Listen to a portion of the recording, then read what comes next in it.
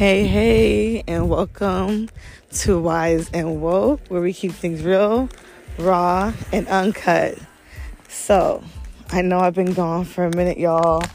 I had to get some healing in, had to focus on myself and my family and just things in my life that need more attention to. So, I did go into hermit mode for a little while, but I'm here. And I'm back, okay? So, today's topic is totally random, but I really wanted to talk about finding your peace and on how to protect it.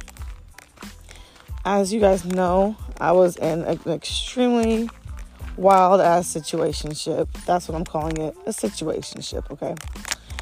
And, I realized I didn't have no peace, at all. Well, you know what? Maybe there was times I had, a little bit of peace, but it does not compare to the peace that I have now that I'm just on the solo journey right now. It's been great, and I do notice, and when you guys start to find your peace, you're going to see how valuable peace really is, because people that have no peace in their life, they're going to try to come into your life and literally steal the peace from you.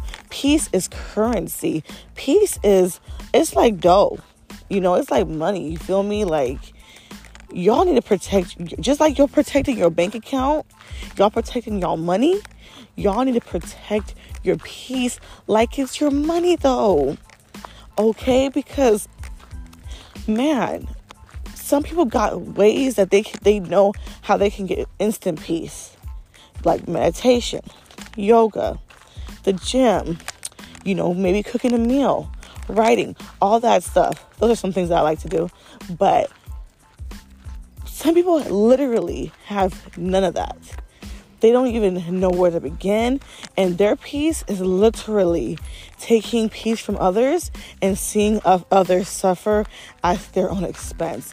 That's their peace. Those are the people that you need to stay away from, aka narcissists and toxic people. I'm just loving the fact that people are starting to learn about this disorder more and more, because these people have been walking around in plain sight and doing people dirty for so long.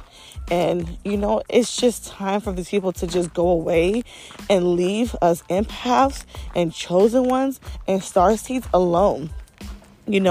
Birds of a feather flock together.